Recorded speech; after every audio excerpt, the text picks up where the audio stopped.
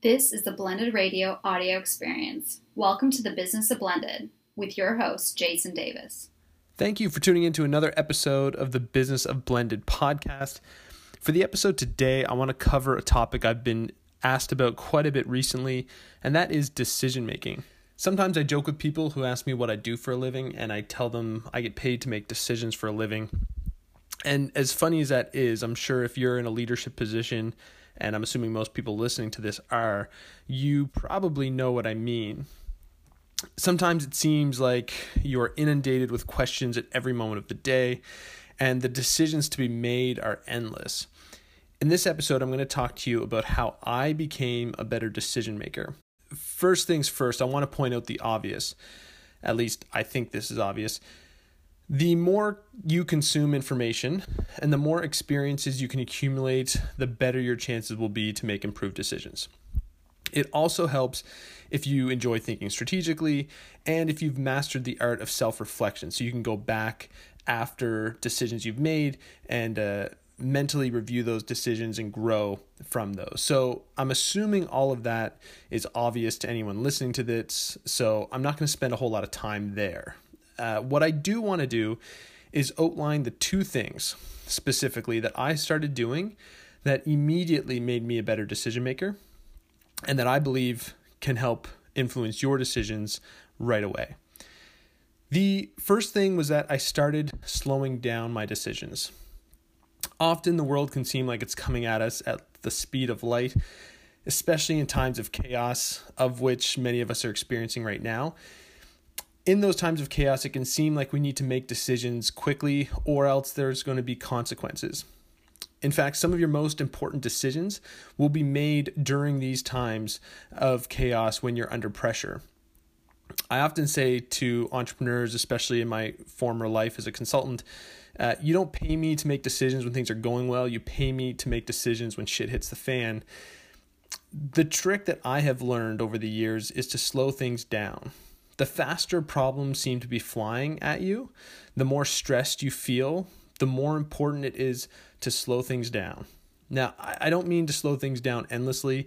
Nothing is worse or more frustrating than a leader who can never pull the trigger on a decision. I've been there and I've experienced it. It's not fun to be in another seat when you're following a leader that just can't make a decision.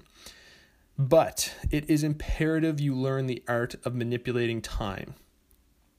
I'm a big sports guy, and I love watching great athletes, especially as they get later in their career.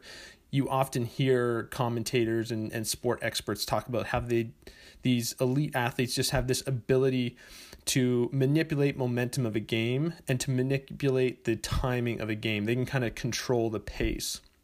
So just like great athletes, you need to be able to take these moments and slow them down and give yourself time to make better choices.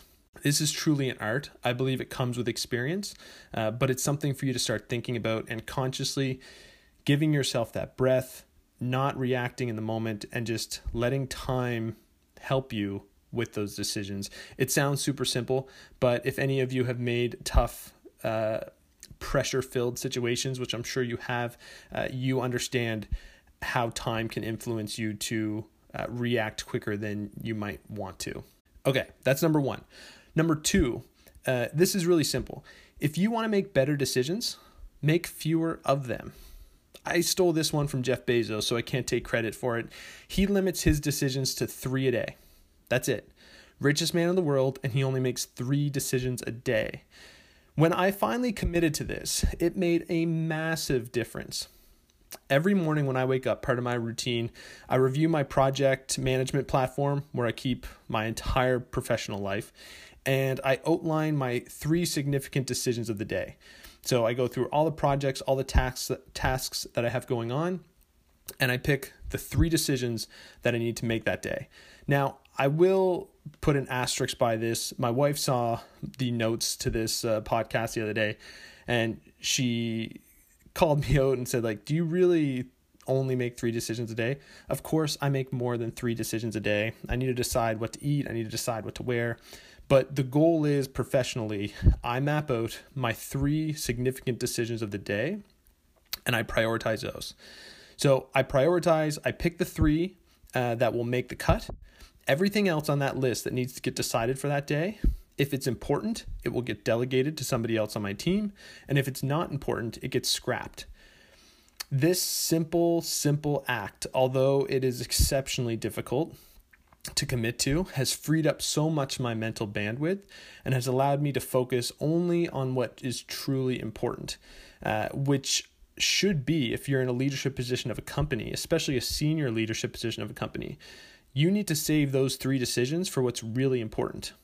And this is a tough one, especially for entrepreneurs, founders of companies that the company is their baby. It's a tough one to commit to. You need to empower your team around you to be able to make decisions. And that takes spending time training them, letting them into your brain so they understand how you think, they understand the vision of the company. There's a lot of effort that goes into creating a structure to allow for this to happen. But if you can create that structure, it is so empowering to be not only able to have a team around you to make decisions, but for you yourself to focus on the 3 really important things for that day and not spend your time making decisions on things that should be made by other people. And going back to Jeff Bezos, who we started this point with, his philosophy is like, if it's a decision that's not going to move the needle of his company, then he's not making that decision. That needs to get delegated to somebody else. And if he only gets 3 a day, they better be 3 big decisions. And they're the biggest decisions in the company on that particular day. And they come across his desk. So I challenge you to really push and strive to make this a part of your routine. Maybe it's not 3 to start out with. Pick your own number. But you need to start limiting the number of decisions you make. And that means you're going to need to start empowering the people around you to make important decisions at times. Now, I will say one asterisk with this, one great byproduct that I did not plan for, but had happened when I started committing to this 3 decisions a day philosophy, is how much it allowed me on a day-to-day basis reflect and do a daily check-in on where the company's at and what's truly important. When you only get 3 decisions a day, you constantly are checking in every day on the company vision, the company strategy, where you're going and what's important. And that daily check-in, and it's not a huge amount of time, but even for a few minutes to just kind of sit there and reflect and make a conscious decision, what's important to me today, what's important to the company today, where are we going? That daily check-in has been a really profound positive byproduct of this practice. Now, I do want to say for the record, I do not make the right decisions all the time. Far from it. I still consider myself to be a learner. I'm enjoying the journey so much to become a better decision maker every day and a better leader. But I do know from experience that these 2 strategies have helped me immensely, and these 2 strategies will help you improve your decision making right away.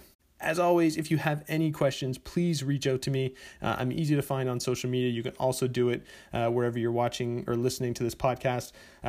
But if you have questions about this, please reach out. I would love to jam on these topics anytime. Thanks. Thanks for listening to this blended audio experience. If you enjoyed today's episode, please leave it a 5-star review, share it with your friends, and subscribe.